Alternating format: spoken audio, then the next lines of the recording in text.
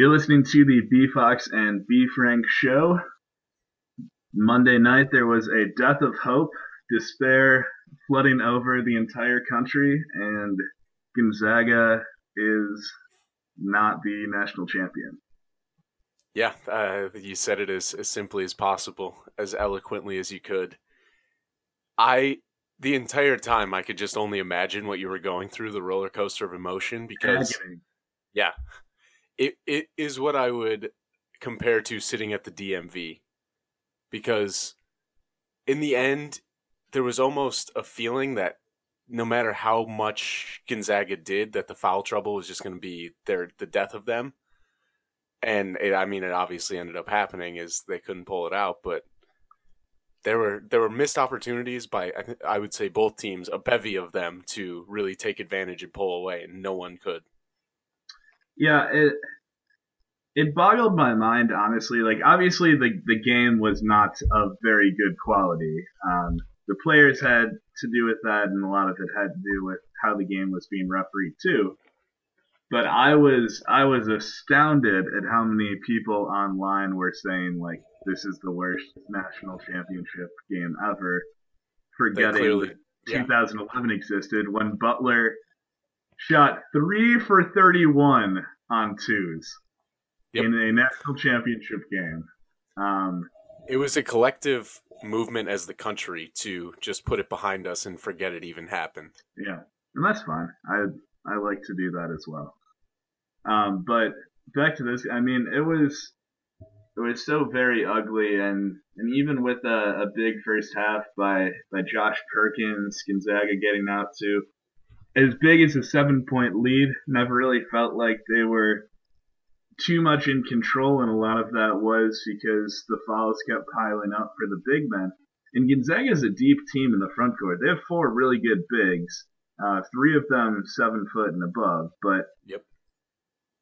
rotations were obviously screwed up because of that. I mean, Karnowski's overall ineffectiveness on the night, he just could not seem to finish around the rim.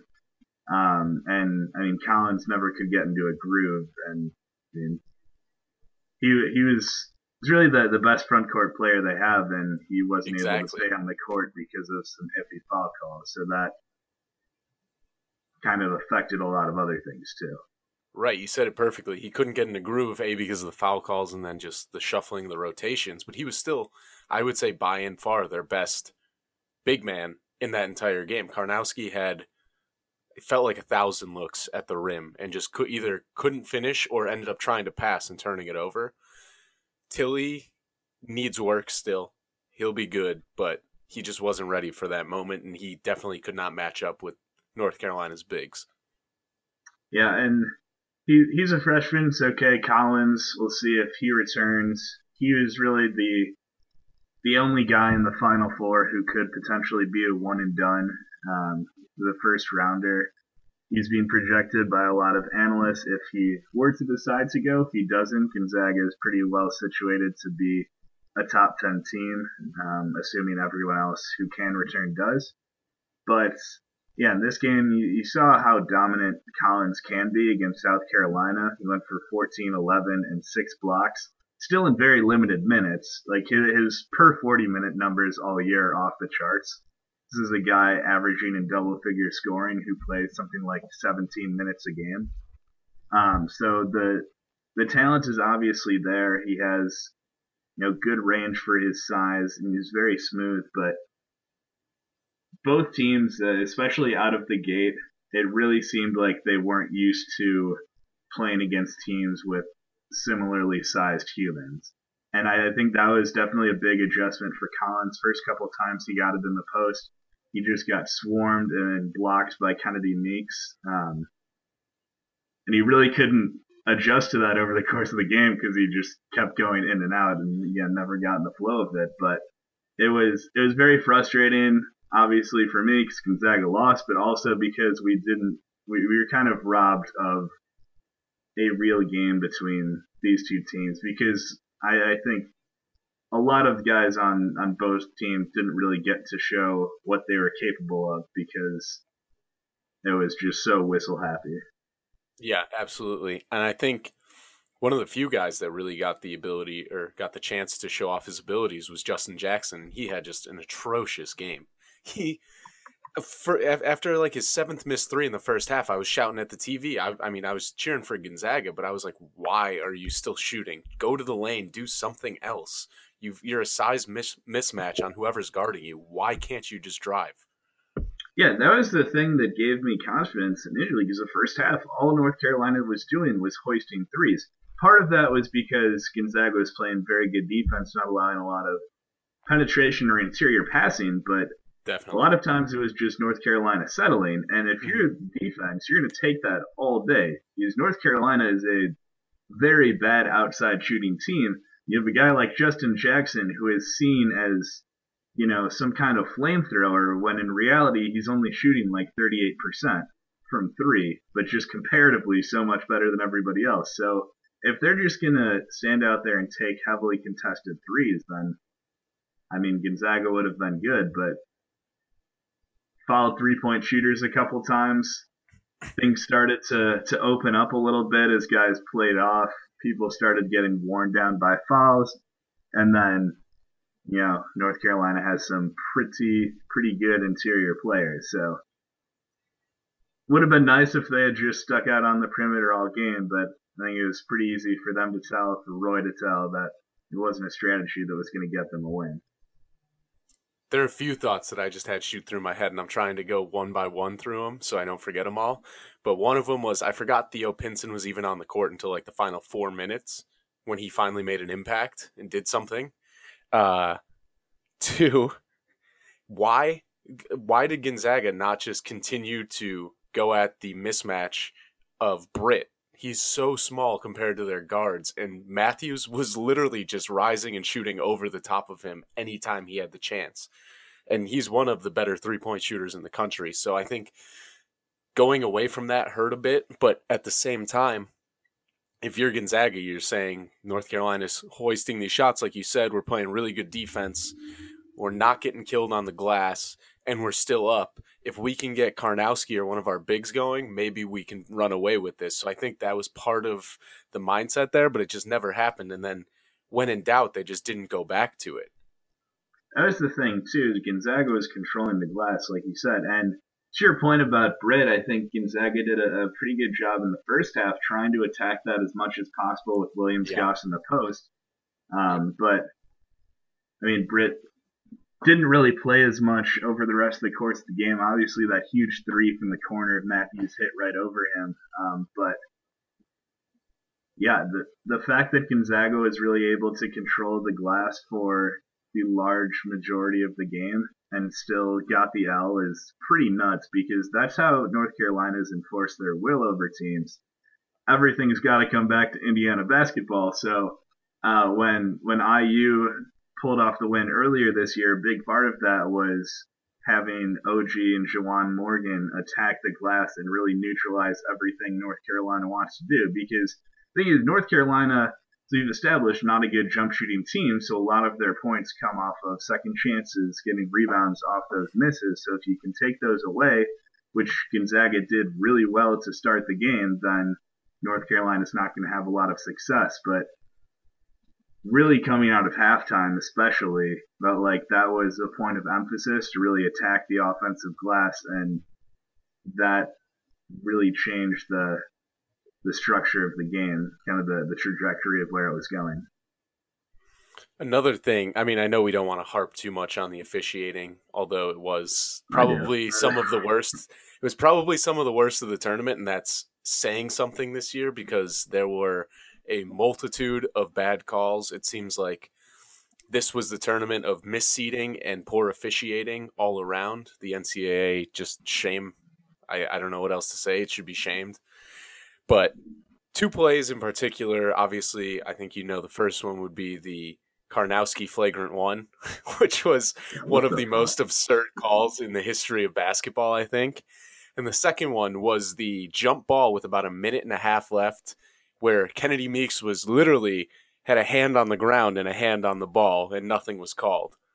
So we'll dissect those one at a time. You can go at it whichever way you like. The official could not have been closer to that. Honestly, like I Yes, wasn't completely sure about that in real time. Obviously, that got I was blown up all shouting at over the the TV. internet. But I mean, like the ref literally could not have had a better vantage point. Like I don't know, as close as my computer screen is to me right now, which is really helpful visual for the listeners out there because this Yeah, is a podcast. But like, come on, man, you got to make that call. The Karnowski thing was fucking ridiculous. Like, yeah, I get he grabs him. There probably could have been a foul called there in real time on Karnowski. Certainly not a flagrant, but to call a foul on North Carolina and then go to the video monitor and then call a flagrant on the person who the personal was not called on is, I feel like, very much outside the rule book. And I noticed that a couple different times in the tournament, officials going to the monitor and trying to use it to kind of change what was called on the floor. I understand the last 2 minutes you can obviously go to the monitor and figure out who touched it last. That's fine. That's what it's there for. But if you make the call on the floor like that, like I feel like I don't think that's something that you can review. And the other thing that really stood out to me was Zach Collins' fourth foul. There were a couple throughout the game where I feel like Gonzaga just got penalized for being large and screening people, but the really egregious one for me was his fourth when he literally just was trying to post up and created initial contact and immediately a foul was called. And I mean, Gonzaga never recovered because the fourth foul really, at that point in the game, I think there were still like 13, 14 minutes left, right? yeah, yeah. I mean, that really fucked everything up. And the other thing that bothered me about the officiating on the whole is all of the actually people who wrote these columns about how, oh no, the officiating, don't blame them, blame the NCAA. They're just enforcing the rules in the rule book. No, they're fucking not, because not even close. A huge emphasis, and has been beaten into our minds almost every broadcast, I feel like, is the idea of verticality. And if you're a defender, you can go into the air as long as you stay straight up. But so many of the foul calls on big men going both ways were just guys driving into taller defenders who had their hands straight up, whether they went up or just stayed on the ground, and they would be called for a foul. Like, you can't play defense any differently in that situation. Like, that's the best possible defense you can play. And that was very frustrating. All of the people rushing to defend the officiating. And to be completely clear, there were bad calls on both sides of the floor. It wasn't just heavily against Gonzaga or heavily against North Carolina. It was, I mean, the whole second half. If you rewatched it, you could find the most ridiculous foul calls there were. It was all of a sudden, first half we're letting them play. Second half, a touch foul is being whistled every second. And like you said, the Collins foul was atrocious. And then later down the floor, he probably did foul on a block dunk attempt. That was really dumb. And they don't call it. And he was very fortunate for that. But at the same time, like, let's see a little consistency, or at least if you're going to bitch about the rule book and like how, we're just sticking to the rule book, like, do it, call fouls when they're meant to be called and not every single time someone gets touched. But back to the Karnowski foul, I think that changed the game and lost it. And even worse than the people saying that the official, like, coming to the official's defense saying they're just playing by the rule book, is the people who say that the flagrant one didn't make a difference because Barry missed both free throws. You must have never watched the game of basketball before in your life, because it's his fourth foul. Collins comes in a minute and a half later, he fouls out. And that's essentially the game, because that's their best big man right there. Karnowski is effectively useless in that game. They're taking away his defensive rights because all he can do is stand straight up. And despite the fact that he is 7'1", 300 pounds, just a tree, you're still going to be able to score around him if he doesn't have, his ability to at least jump straight up. So they took it away from him completely. And then I mean, that was the turning point in the game. Yeah, it was. It's frustrating all around. Very, very bad way for Karnowski to end his career as the winningest NCAA player of all time. Not a good send off. Because of his free throws, he still nearly ended up with a double double anyway. But again, I think he more than most, or more than just about everybody, really struggled playing someone that was basically his size. He just looked very uncomfortable the entire game.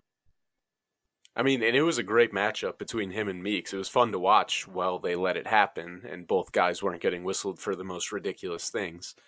But, I mean, it was essentially as if halftime came around and the officials were like, shit, we're at the University of Phoenix Stadium where 70,000 people are here for the Zebras. So let's make it worth their while. It's true. That's what the people come out to see every Always. sporting event. Always. Yeah, so that sucked. But kind of bright spot, it helped me from winning my office pool, where my bracket name is in reference to how long Rick Pitino lasts. So I was very glad that I didn't have to own up to that. I did. I told the guy who got in third place today because I was lamenting how I should have won the bracket pool, and he fucking died. So I was glad that didn't have to own up to that, though. Free money would have been nice. Little locker room talk at the office. Gotta love it. Yeah, I mean that's what it's there for. We do have a locker room in the office. There you go. So it's meant to be. That would have been perfect.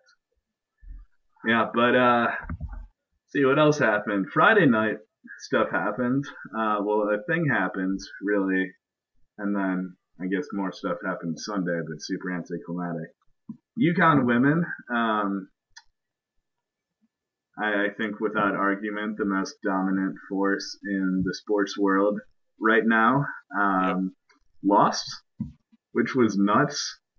It was randomly on at the bar I was in attendance of, so that was the first time it's been yelling at the TV for a women's basketball game, just because I don't watch them out often, but Mississippi State shocking UConn, ending the 111 game winning streak on a buzzer beater, no less. So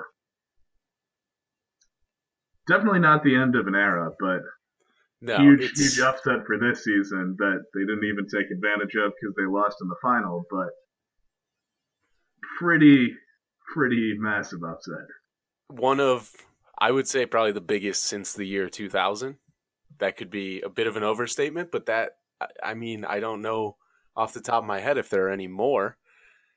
But a fun fact is UConn women have not won an overtime game since 2004. How many have they played? 2? I think 5. Huh. It's wild.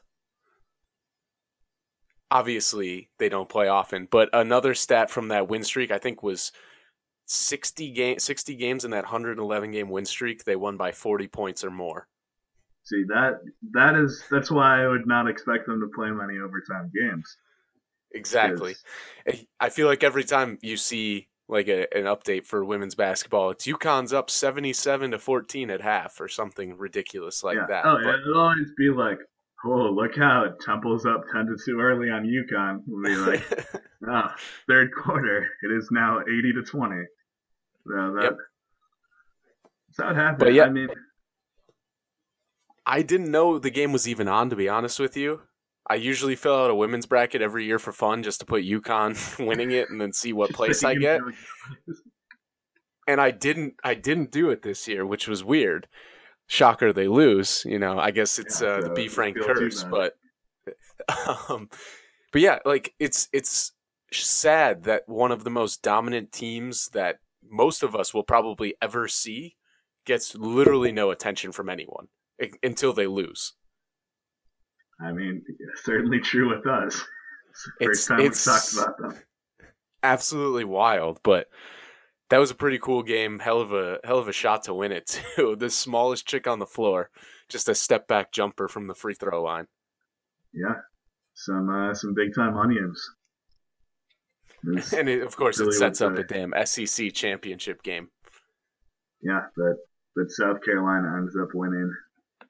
So that is extremely disheartening for Mississippi State because I that's rough. That's like Miracle on Ice losing in the gold medal game. Yeah, because people forget it wasn't the gold medal game. Yeah, people do forget. But we can, as much fun as it was talking women's basketball, let's bounce back. Georgetown finally hired a coach.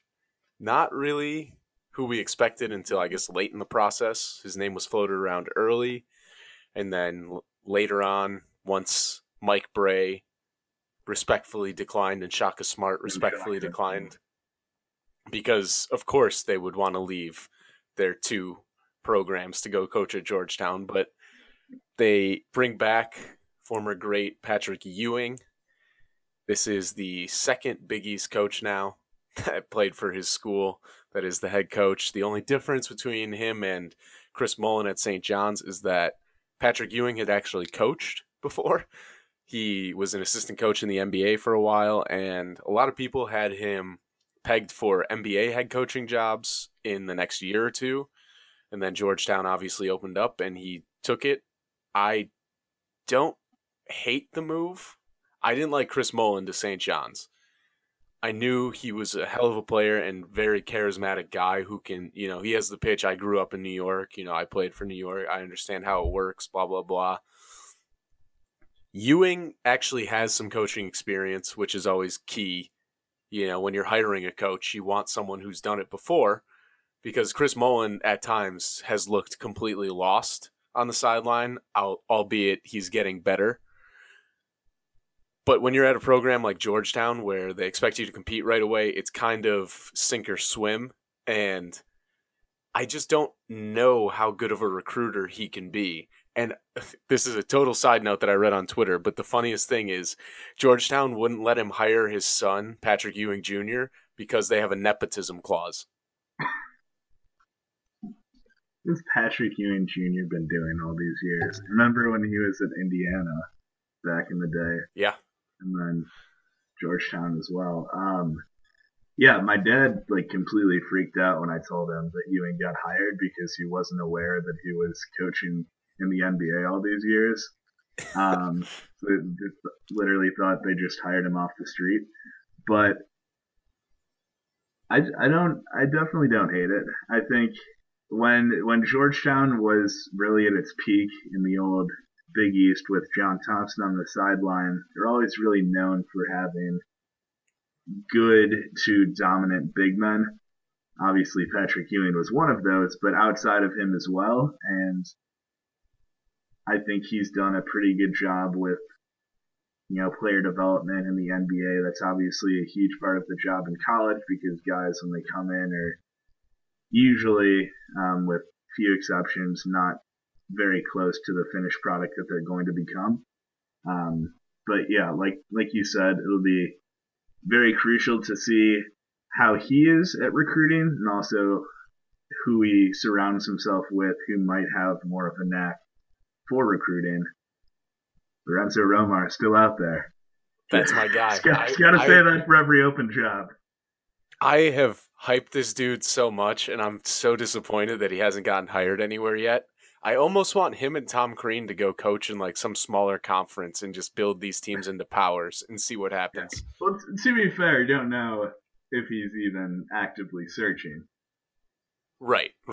I'm not in touch with Lorenzo's people yet. I'm trying. It's okay. We'll get there. Yes. But I mean, Big East equity is there to be gained or taken, certainly. A lot of opportunity for growth, certainly from where Georgetown was last season. I think nowhere to go but up. So it'll be interesting to see how long it takes for Ewing to kind of acclimate himself to the coaching side of the college game and how well he's able to attract kids. Do you think the combination of himself and the Georgetown brand will, of course, attract some kids by itself. But to be honest, I don't know how much the Georgetown brand attracts by itself anymore. You know? Yeah, it's kind of a generational thing, and that's pretty much how the Big East has been.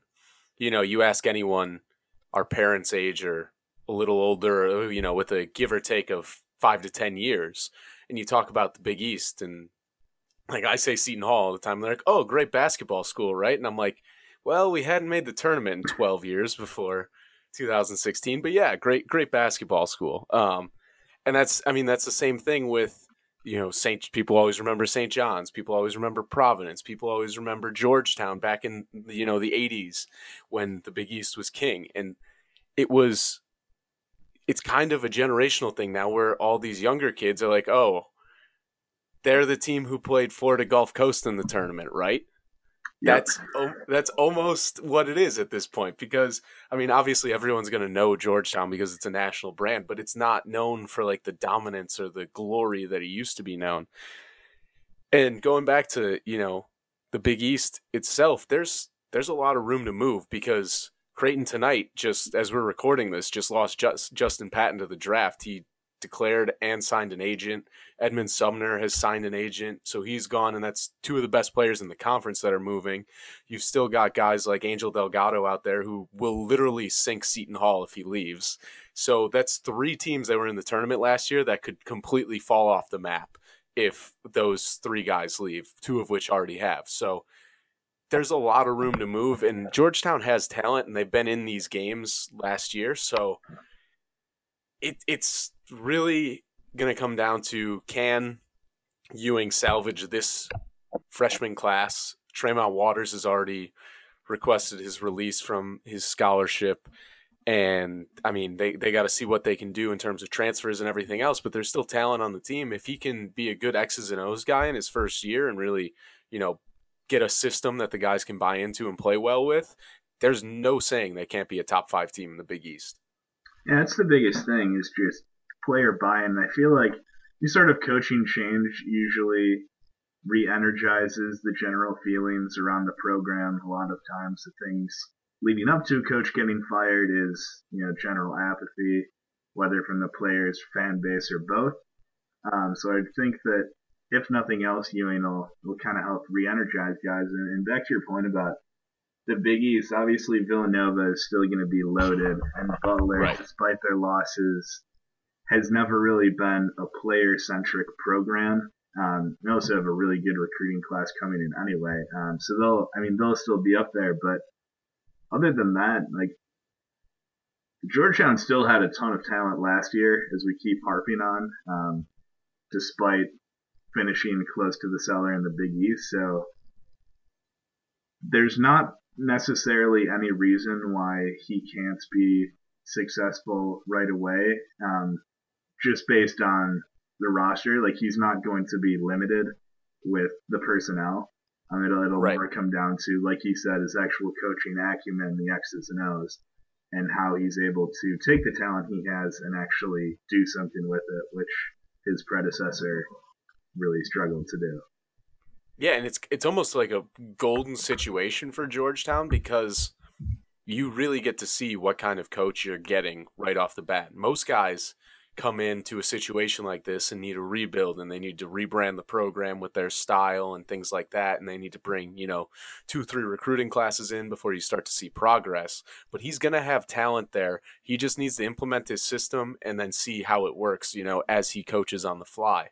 So I mean, it's a pretty decent spot for both Patrick Ewing and Georgetown to be in, but at the same time, if it doesn't work, they are set back a big ways. Yeah, kind of polar opposite of Chris Mullin at St. John's, because when he Exactly. got there, the cupboard was completely bare, and we're still It was kind of bad. waiting uh, to see like exactly how good of a coach he is, because they're still on that slow rebuild of the program. But yeah, I mean, Yeah, and they've been bit so bad by the transfer bug. He just cannot seem for whatever reason to keep guys there, whether it's they just don't like the losing or whatever it is. But I could go on and on about the Big East, but we'll move on. We spoke a little bit about players requesting releases from their commitments. There was one close to home that hurts our Illini friends as Tillman requests his release today on Instagram. He mentioned that he originally committed to play for John Gross, and now that he's not coached there anymore, he wants to reopen his recruitment. So he will keep Illinois as an option, but I am very, very, very heavily convinced that he's going to Missouri. I just kind of felt that was weird to announce it on Instagram. I don't know if that's just me and I'm out of touch with the hip kids these days, but it seemed like a very weird arena. God only knows. But yeah, certainly hurts Brett Underwood in Illinois. That would have been a huge piece, literally, coming in for his first season. One of the best player they've signed out of high school in quite some time. Personally, I am strongly rooting for him to follow John Gross to Akron and just dominate the MAC. Yeah. But do what LeBron never did. Yeah. I don't think that's very realistic though. He said he is from East St. Louis, just like Kwanzaa, so very well could end up at Missouri or, literally any number of high major schools. He is that talented, and I'm sure he will have plenty of suitors. But I don't know if it's necessarily because news is much more readily available these days or what, but it definitely seems like there's a lot more of a spike in players requesting releases when new coaches get hired. Kind of add that into all of the graduate transfers we've been seeing in the last few years, transfers in general. And players are really trying to figure out the best situation for them, and sometimes it takes their entire college careers for them to actually figure that out. I feel like Canyon Barry, to an extent, would be an example of that. Really ended up in a great situation this year for Florida, in the only year that he could actually play there. But yeah, they're with the coaching carousel now pretty much over in all of most of the notable jobs. There's a lot more talent on the recruiting market, but coaches need to snap up quickly. Yeah, it's wild too, because this year it seems like more than any, more top recruits have stayed and haven't committed and just kind of waiting out all the coaching changes, all the NBA guys to leave to really see where the best spot is for them. So it's a much different feel, and it's obviously, I think it's going to be the future of what we see in college basketball until something changes, whether it be a change to the transfer rule or a change to the coaching. The coaching carousel, or whether it's, moving up the commitment date. But this is the future right now. You're going to see more and more of these top players, unless, they're just in love with a school, not committing until, the very end, where they can say, okay, he left Duke and he's coming back to Carolina. I want to go play with him at Carolina. So, I think this is going to be interesting to watch unfold. It'll actually give us, something to talk about a little bit in the offseason now, because this is probably one of the closest or quickest closings of the carousel I've ever seen. It feels like it was over and done with in about 3 weeks. Yeah, there weren't really many marquee slots that needed to be filled. Keep harping on incredulously, a couple of them were just kind of shoulder shrug promoting the assistant coach at a high major school, which I thought was kind of nuts, considering we're looking at you, Cal. Considering one of them was an assistant coach at Stephen F. Austin like 2 years ago.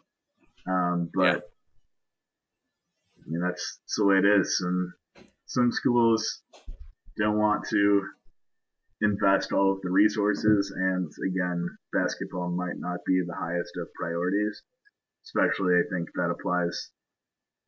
Well, I don't know. Oklahoma State's still pretty basketball rabid, but I was a little surprised that they didn't look a little outside the program. Yeah, they're gonna have a damn good football team too next year. Big Mason Rudolph guy. Yeah, Mike Gundy is a man. No, he's yes, no longer 40. But you gave a perfect segue with basketball-centric schools because Wichita State is looking to move and join the American Athletic. There's going to be a vote on Friday by the AAC member schools whether or not they will allow the move. I don't see any way they say no. This is essentially their only chance of keeping UConn and keeping UConn happy, which is, to me, outrageous because they've been maybe the fifth best program in that conference since its inception. You take out the fluke national championship run that they had because it was but a national championship. A fluke. Yeah, and I mean, it's the only reason Kevin Ollie still has a job. Yeah. Because he's been nothing short of terrible despite having tons of talent. And now there's a mass exodus going on there, but I love watching UConn spiral out of control. This is going to be a decent basketball conference next year if they can bring in Wichita State because, I mean, you've got Cincinnati, SMU, who are both going to be very good again. As long as Ojale comes back for SMU, I mean, that's a big if, but they've still got good players returning and a decent recruiting class. Cincinnati's always good with Mick Cronin. Maybe UConn will do something. You never know. But it's not that bad of a conference anymore if you add a really good basketball team like Wichita State to it. Yeah, UCF and Houston are on the rise, and you would think that programs like UConn and Memphis will elevate their levels of play, be much better than they have been in recent years, especially last year when they were both pretty brutal. And the problem with the American this past year was that it was a two-team conference, which is why, despite gaudy records, neither was really rewarded on the seed line in the tournament. They were both 6 seeds. SMU ultimately losing its first game. So they made me look so bad. I mean, yeah, I had them in the Sweet 16. It's whatever. They were an Elite 8 team in my mind. I knew Duke was going down. They just could never put it together in March for whatever reason. Yes. Unless they have like 6 one-and-dones. Yeah. But yeah, I mean, Wichita is certainly going to help the overall conference strength of schedule for all the teams in it. And I mean, Missouri Valley would be very happy to see them go. You have, the last several years, the two teams that have dominated the conference, Creighton and Wichita State, if they're both gone, then, I mean, it's pretty wide open. I could potentially see a team like Northern Iowa just dominating. But, I mean, last year they took a huge step back. And, I mean, I feel like without Wichita in the mix, it would just kind of be a crapshoot year in and year out, which I would assume every team in that conference would prefer much more than the current model. Yeah, for sure. And, I mean, the Valley, as we know it, is in trouble in terms of national profile. They're quickly falling by the wayside if they lose their best team again. It leaves room, obviously, an opening, and there have been talks that Nebraska Omaha is a very highly sought after school for whatever reason. The Mavericks are one of the top choices. Gotta fill that void of Nebraska schools. You don't have Creighton anymore. And then the other one is Valpo, who I believe they've already offered membership to and turned down. So Valpo would be a good get for them in terms of basketball. Omaha, I don't know. It's a little bit of a mystery to me, but I mean, this is now officially a conference that's wide open for essentially anyone to go after and win the bid. It's unfortunately from here on out probably only going to be a one bid league for the foreseeable future. But if you're a team like Illinois State this year, you'd think if only they had left 1 year earlier, we probably could have gone undefeated, or not undefeated, but only had 2 losses and made the tournament. Yeah, I mean, if you're Valpo and Wichita State leads, I don't really see any reason to join the Valley because without Right. Wichita State, you're probably already in a better conference. I mean, Omaha, I would assume, be pretty open to the chance. Again, without Wichita, the Summit becomes considerably more comparable of the conference, but I still think Valley has a noticeable edge, and that would still be a pretty sizable step up for a program that's still fairly young as a Division One school. Yeah. I mean, from a basketball perspective, they've already had a lot of success. They beat Iowa this year. They were very close to actually making the NCAA tournament before Mike Daum happened in the championship game of the Summit League, as he is wont to do. He's only a sophomore, folks. Yeah. But yeah, I mean, that would definitely make sense geographically, and it would make sense for the basketball program at least. The step up. I feel like most sports, the Valley is of a higher quality than the Summit League, but we'll have to see if Wichita actually ends up leaving first, I guess. Yeah, so Friday's the day. That's when I guess the vote is happening. I mean, this is all Twitter news, so you take it with, take it as you will. But if it's published on Twitter, it is absolute fact. Yeah. But Friday's the day. I will be watching out for that very closely whilst the Masters is on. And that's pretty much my next few days is catching up on all the college basketball news, posting up my reactions at letmebefrankblog.com, and then watching golf because I have to fill the void of college basketball because I feel so empty right now. Yeah, I mean, the summer is always nice because it is the summer, and its niceness is very key to its identity, but there's no college football or basketball, so that part definitely sucks, especially since I am a Sox fan, and it will be a long season. It's already been super depressing, and they've played one game. But yeah, barring any major news, I think this is the end of, I guess you can call it season 1 of the B Fox and B Frank show. Yeah, we learned a lot. We almost got a Gonzaga title in year 1. Would have just had to go out on top if that had been the case, but I guess we have a reason to come back now. Yeah, we much like all the people who thought they were going to be one and doneers have not had the year we thought we would, and are going to have to come back for another year. Now, gotta develop a few more skills. And we'll come back bigger and better next year. For sure. Absolutely. And we'll always have coverage at letmebefrankblog.com. But unless anything major happens, we'll see you in football season.